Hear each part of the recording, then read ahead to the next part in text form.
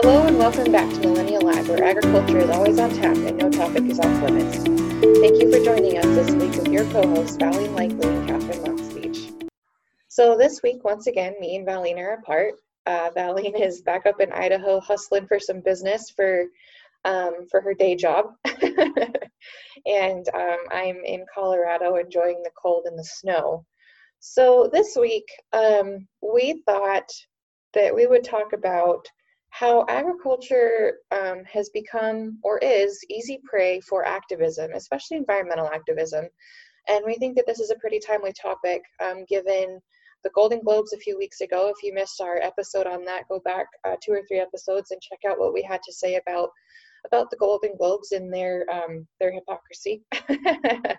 And Starbucks a couple weeks ago talking about how they were going to encourage customers to move to putting plant-based creamers into their coffee instead of dairy because of dairy's supposed huge footprint. And even the Oscars, we just found out, are going 70% vegan, to combat climate change, which, could be a whole nother show in itself, very similar to the Golden Globes. So this week we're talking about agriculture and the ease with which we are attacked from outside groups claiming to be environmentally friendly, sustainable, et cetera, et cetera. So Val, what are your first thoughts on this? I think that because I've been in production ag pretty much my entire life, it's so easy to feel like we're the prey in all these situations, and that these big corporate companies with big attorneys and big marketing stuff attack us little guys. It doesn't matter, even the big dairies or the big feed yards or whatever. I don't think we always feel big when we're getting fingers pointed, and it's really easy to feel like we're the prey in a lot of these situations. And I like to roll over, especially in my mindset of having a lot on my plate and being overwhelmed, just think, poor us, we're getting attacked again. And how are we ever supposed to stay in business when all we get is attacked on all these? Now it's environmental issues. At one point it was animal care. It seems like it goes on a cyclical cycle. And, I want to call bullshit a little bit on that mentality and say, let's quit playing the prey. Like, yes, we're going to get attacked, but I think every business at some point or another is going to get attacked. I think you hit the nail on the head there. I mean, we do. Okay, yeah. So ag, we are from the outside easy prey. We've talked about this before. We're not very well organized. We don't have a lot of money. We don't have a lot of time to organize ourselves into responding to these kinds of attacks. But at the same time, we tend to stick our heads in the sand like ostriches. And, if one segment of the industry is being attacked, another segment is just thankful that it isn't them. And then the segment that is getting attacked, like you say, sits up and says, oh, poor us, look at us, we're getting attacked and we're just trying to feed the world, blah, blah, blah. And there's plenty of things wrong with that statement as well, but it doesn't get us any further down the road as being seen as trustworthy partners for our consumers. Consumers just hear us either screeching like a teenage girl to our attackers, which is the entirely wrong place to respond, because those attacks come from people who A, have money, B, have a vested interest in getting us out of business, and C, well, they don't care what we have to say. Or we're preaching to the choir where we all know that we have our best business practices in hand, by and large within our industry, and we don't send the message that needs to be sent to where it needs to be sent, which is to say towards the movable middle, the consumers who actually might listen to what we have to say if we said it in a way that they wanted to listen to. Well, and I think kind of going back on our short and sweet episode last week when we talked about positivity, but we also talked about negativity. And I think agriculture is a prime example of breeding off of each other. We sit around the coffee table or at the coffee shop, and and we start getting the poor pitiful me, or everything's going to hell in a handbasket and the next generation's not helping and we're not handing it over. And I think our conversation is changing, but it needs to continue to change. And I think, yes, we can vent, because we need to get it out there. But our coffee shop discussions, I think, still need to happen, but maybe we have a more positive agenda and more proactive, productive. How are we going to combat this, rather than sitting around breeding negativity and getting the poor me victim mentality? I love that. I absolutely love that. The victim mentality, I mean, number one, we have to move past that to keep our businesses intact, because, I mean, sitting around complaining about how bad things are just doesn't get anything done. It doesn't make anybody any money, and it breeds negativity, just like you said. And then, um, we need to have these discussions about change, and we need to be having them faster. We need to not let it take 25 years for one message to sink in, for us to start saying it, and then to realize that it's not hitting where we need it to hit. And so um, I think once again you hit the nail on the head. And I mean, we have to move past that and talk about. I think we need to move past the victim mentality and towards a growth mindset, and not necessarily a Viking, I'm going to take over everything, but let's be proactive, and let's figure out how we can shift our mindset to be more proactive and more beneficial, instead of just sitting around complaining that we're getting attacked. I think that proactive word is really key to what we're talking about here today. I think that's perfect. We need to be more, we need to be proactive rather than reactive. Production agriculture as a whole, we just tend to be very, very reactive. Some company comes out with some dictate, and for a week, ag social media is just blowing up, yelling at each other, and reacting towards what has happened. But we have the tools. We know that we are easy prey, we're easy victims, if we wanted to call it that, for these kinds of businesses and corporations to come after us. And so, I mean, number one, I don't think that we should really be giving them the time of day, and perpetuating something that's called the Streisand effect, which is where, something that you don't want to have a lot of attention actually gains a lot more attention because you're sharing it and posting about it on social media. So you wanted to bury something, but instead of doing that, you mentioned it too many times, and it really just kind of blows up. Well, and especially with like social media and all the logarithms and all this stuff, you start sharing even the negative, like something PETA or HSUS shared, and you're attacking it. Well, you're getting them to get more views and likes, which ends up boosting their model, and Exactly. it strokes their ego, because that's what they want. They want us reacting. And not a good example of that right now is politics too. We stroke, somebody says something, whether it's the Democrats versus Republicans, or in the state of Idaho, the Republicans within themselves are tearing each other apart, and they want reactions. So being able to not respond to some hate mail, or not responding to that, I think could go a long ways in agriculture.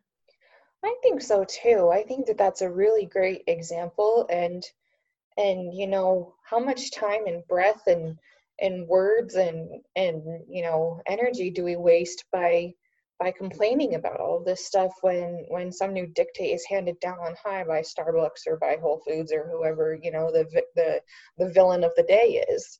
I think that we in agriculture, just need to recognize that this is sort of the climate that we're living in right now. And number one, live out our best practices, not just say what we do, but do what we say we do, and let our actions speak for themselves, because actions do speak louder than words. And we would like those to be positive rather than negative. And and to, to use the platforms that we do have to again be proactive. And I'm not sure, this comes back a lot to share your story, and I have mixed feelings about this. If we've got listeners who have been through some of the podcasts that we've done and a couple that I've done with Amy and Mason, I mean, I think that the origin of that phrase is useless, and how we were taught to share a story and what we were taught to share in our story doesn't really resonate with the people we need it to resonate with. But I mean, we still need to be out there communicating and talking, just in a different and more positive way, in a more proactive way, and towards the people who actually might be able to help us make a difference rather than the ones who were attacking us. Well, and I think maybe understanding what the consumer is truly demanding, and maybe having a discussion with the consumer on, okay, you're demanding cheap milk, or you're demanding cheap cheddar cheese or cheap beef. Well, to get to that, to the price point you want, this is what we're going to have to do. And just being, I think it's not necessarily telling our stories, but listening and then having a conversation and being able to put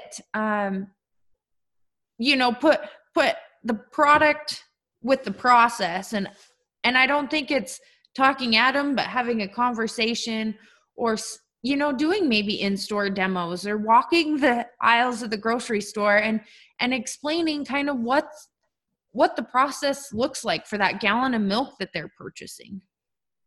Yeah, I think that's right. It's like we said, it comes back to actual actions. And I mean, just getting agriculture to realize that this is sort of the new norm that we live in. It's not going to end with Starbucks. It's not going to end with the Golden Globes and the Oscars going 70% vegan or all the way vegan for a night. We know that doesn't make a damn bit of difference for climate change or environmental sustainability or any of it. I mean, what they are is they're just stunts. That's all they are. And that they're going to continue to be stunts they're going to be stunts from companies like Starbucks, Whole Foods, the Impossible People, all of those. But then there's the organizations behind them, whether it's HSUS or, the Center for Food Policy, all of these organizations that sound like they're really farmer friendly and agriculture friendly, but really have it in for us, which is just another one of their ploys. But I think you're going to continue to see food companies do these kinds of stunts, because they're coming from a bottom line perspective, and we're going to see them continue to be pushed and cherry pick data from the kinds of organizations that I just mentioned. And so we need to know that. We need to start being proactive rather than reactive. We need to be prepared for this new paradigm that we're living in. This is no longer, the 80s and 90s and even earlier in the century when nobody cared how food was made. They just wanted to make sure it was on the store shelf and it was cheap. I mean, a lot more matters to the consumer now. It's niche. There's got to be something special about it, whether it's a story or it's value added. And food marketers and these activist groups have caught on to that, and production agriculture has not so much. We need to be wary of commoditizing our product versus doing what the consumer is demanding, which is specialty, niche, value added, like I just said. Yeah, and we have to figure out, so right now it's environmental sustainability, and I feel like we're riding the waves of that and trying to figure out how we fit into that. But what's the next thing activism is going to jump on? Are they going to go back to taking care of the animals, and do we need to starting programs and marketing towards humane raised beef? Or do we need to, or is there something else that they're going to jump on? Is it air emissions? Is it what is the next thing, or what are the trends showing that activism is going to jump on, and how can we get ahead of that marketing ballgame now?